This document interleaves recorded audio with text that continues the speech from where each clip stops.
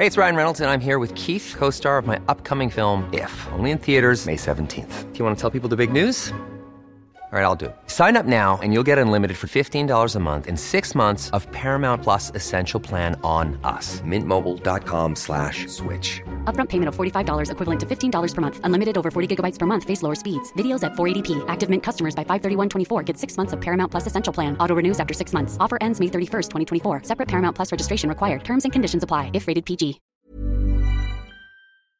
Hello? Hello?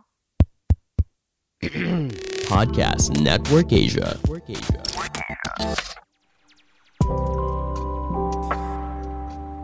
Setiap hari Sabtu gue akan ajak lo ketemu Dirga dan Thea.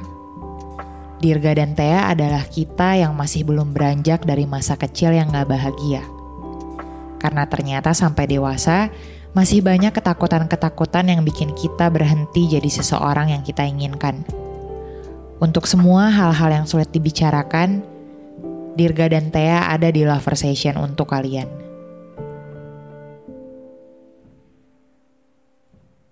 Di dalam kehidupan kita, akan selalu ada satu suara yang kita dengar ketika memejamkan mata.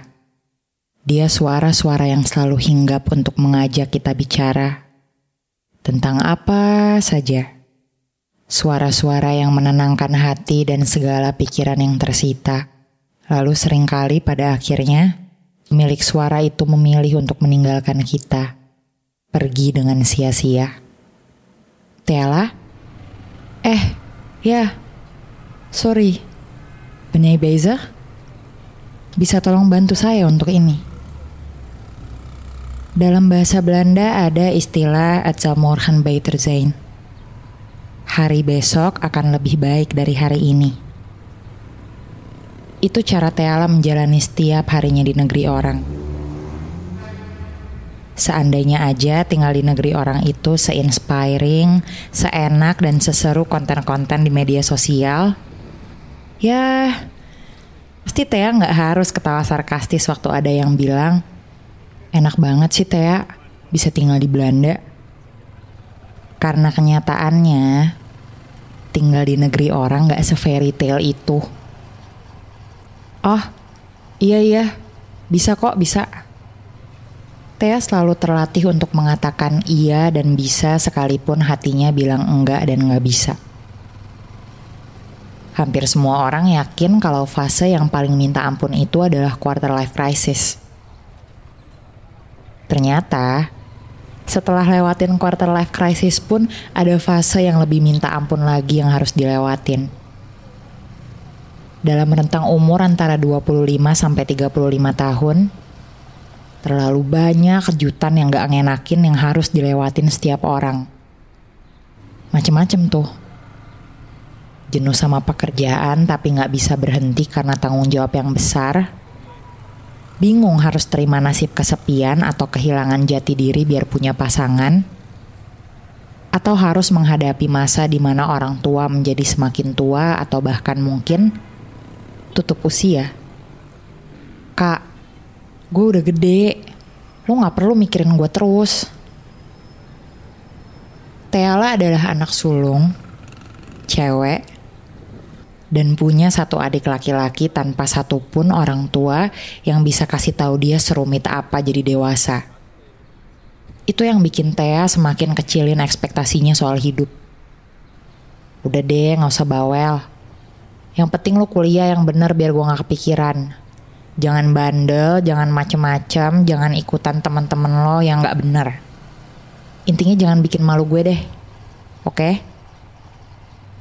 Thea berhasil kuliahin Tendra, adiknya, dan bahkan sediain tempat tinggal yang layak supaya Tendra bisa dengan nyaman tinggal dan jalanin hidupnya.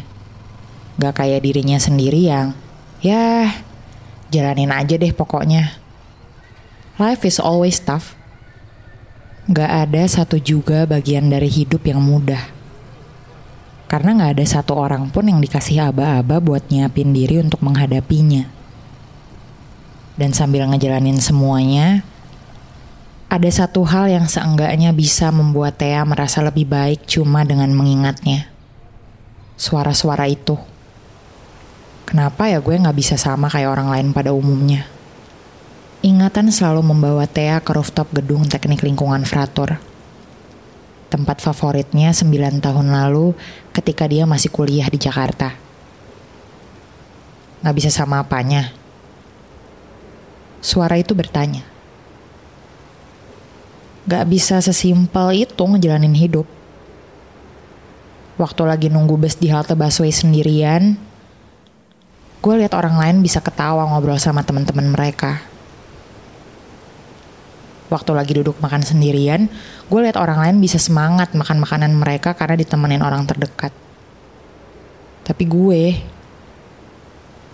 kok gak bisa ya kayak gitu? Pandangan Thea selalu kosong. Sama kosongnya seperti sekarang. Sedangkan pemilik suara itu adalah cowok yang selalu berdiri di sampingnya, tepat di pinggir pembatas rooftop.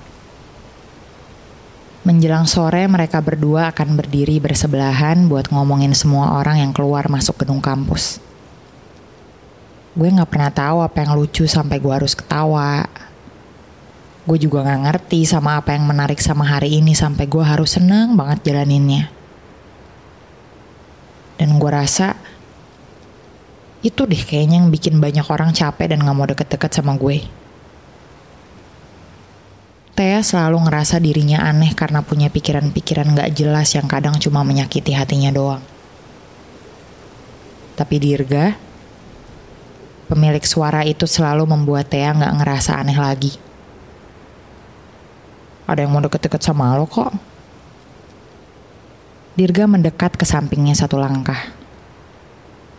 Thea menoleh ke samping, bingung melihat sosok di sebelahnya mendekat satu langkah lagi dan lagi, sampai kedua lengan mereka bersentuhan. Gue. Lama Thea natap Dirga sampai akhirnya, aduh. Tiba-tiba tangan Dirga malah digebuk sama Thea. Manusia apa atlet sumo sih lo? Kenceng bener gebukannya. Protes Dirga lagi sambil mengusap-ngusap tangan. Kok ketawa sih? Lo nganggap keseriusan gue ini stand up komedi? Tanya Dirga lagi dengan nada dramatis. Ya abis, geli banget sih ah. Geli katanya. Ini kalau cewek lain gue giniin langsung dipeluk-peluk nih gue nih kayak gini. Dirga langsung memeragakan gaya ala-ala meluk yang bikin Thea kelimpungan. Itu tuh kelakuan Dirga yang paling bikin Thea pusing. Iseng, rusuh, gak pernah bisa diem. Thea aja bingung kok dia bisa ya cocok ngobrol setiap hari sama orang kayak Dirga. Awas. Tapi beneran loh. Serius nih gue. Gue suka sama lo. Dirga adalah pemilik suara yang membuat Thea merasa memiliki teman bicara. Seseorang yang gak hanya mendengarnya, tapi juga mengertinya. Di antara banyak hal yang gak gue suka di dunia ini, lo tuh masuk jadi salah satu hal yang paling gue suka justru. Jadi lo gak beda dari orang lain. Lo sama kok kayak mereka. Dirga melangkahkan kaki buat pindah tepat ke belakangnya. Sedangkan Thea masih menatap lurus ke depan dan gak bergerak sama sekali ketika Dirga sedikit menunduk. Nempelin dagunya di pundak kiri Thea sambil memejamkan mata. Selama ada gue, lo gak akan beda dari orang lain lah. Lo bakal ketawa waktu nunggu bus lo datang di halte busway. Lo bakal semangat makan makanan lo sampai habis karena punya teman ngobrol. Dan itu karena gue akan selalu ada. Selama ada gue, lo akan sama kayak orang lain. Dirga adalah pemilik suara yang hanya bisa Thea ingat keberadaannya di hati dan kepala. Tapi bukan suara itu yang meninggalkan Thea. Karena Thea yang meninggalkannya. Thea yang meninggalkan Dirga. Kenapa? Mungkin kalau Dirga bisa tanya ke Thea, Dirga akan nanya itu. Kenapa dari semua orang harus lo yang ninggalin gue? Dan Thea, dia gak pernah mau menjawabnya. Karena apapun jawaban yang Thea punya terlalu sulit buat diucapkan. Terlalu rumit buat dimengerti. Dan terlalu melelahkan untuk selalu diingat. Lalu sekarang Dirga gimana? Dirga, dia masih sama kayak Dirga yang semua orang kenal. Pesta, laut, ramainya manusia. Dirga masih bersinar seterang itu dimanapun dia berada. Dirga masih dikelilingi banyak orang yang mengagumi dan menyayanginya. Dan Dirga masih seseorang yang begitu terbuka buat menerima segala macam jenis kesenangan apapun, sehingga dia gak nyesel dalam jalanin hidupnya. Dan kalau ada yang nanya, orang kayak lo, apa ada sih hal yang lo sesalin? Kayaknya mustahil deh. Ada. Ella. 9 tahun berlalu dan Dirga masih memanggil Thea dengan panggilannya sendiri. Sama seperti gimana mereka selalu bicara dengan bahasa-bahasa yang hanya bisa mereka mengerti. Nyeselnya kenapa? Ya, nyesel karena gue pengen jadi orang yang lebih baik lagi buat dia. Gue pengen jadi orang yang gak perlu dia takutin karena buat Ella, semua orang itu sama aja. Dateng, kenal, terus nyakitin, pergi. Gue gak pengen jadi orang kayak gitu. Makanya sampai sekarang lo nunggu. Dirga gak tahu. Dia gak tahu apakah sekarang dia nunggu atau enggak.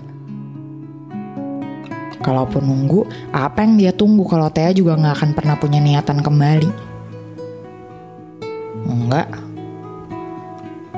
Gue gak nunggu dia. Gue cuma nostalgia mungkin. Karena dia orang terbaik yang bisa bikin gue bicara soal apapun yang gak bisa gue bicarain ke siapa-siapa. Seolah-olah kayak dia jauh lebih kenal gue gitu ketimbang diri gue sendiri. Dan punya orang seperti dia di hidup gue itu kayak jackpot. It was the best luck ever. Dan karena Ella sebaik itu, gue ingin jadiin hari-hari bersama dia dulu sebagai hari besar. Perayaan. Kalau hidup gue pernah sebaik dan semenyenangkan itu dulu. Dan pada akhirnya, Dirga yang sekarang bukan Dirga yang selama ini selalu orang lain kenal. Dirga hanya aktor yang pandai membangun perannya sebagai orang paling baik-baik aja di muka bumi ini. Sama seperti kita. Saat ini, Thea punya seseorang yang bukan Dirga. Dirga juga punya seseorang yang bukan Thea. Di sini cerita mereka dimulai lagi.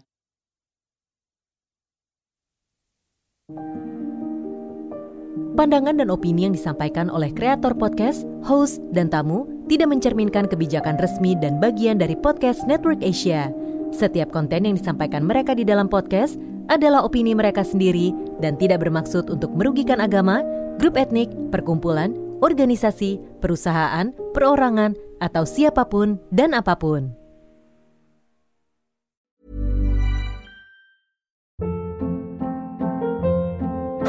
Hold up. What was that? Boring. No flavor. That was as bad as those leftovers you ate all week. Keke Palmer here, and it's time to say hello to something fresh and guilt-free. Hello Fresh. Jazz up dinner with pecan-crusted chicken or garlic butter shrimp scampi. Now that's music to my mouth. Hello Fresh. Let's get this dinner party started. Discover all the delicious possibilities at HelloFresh.com.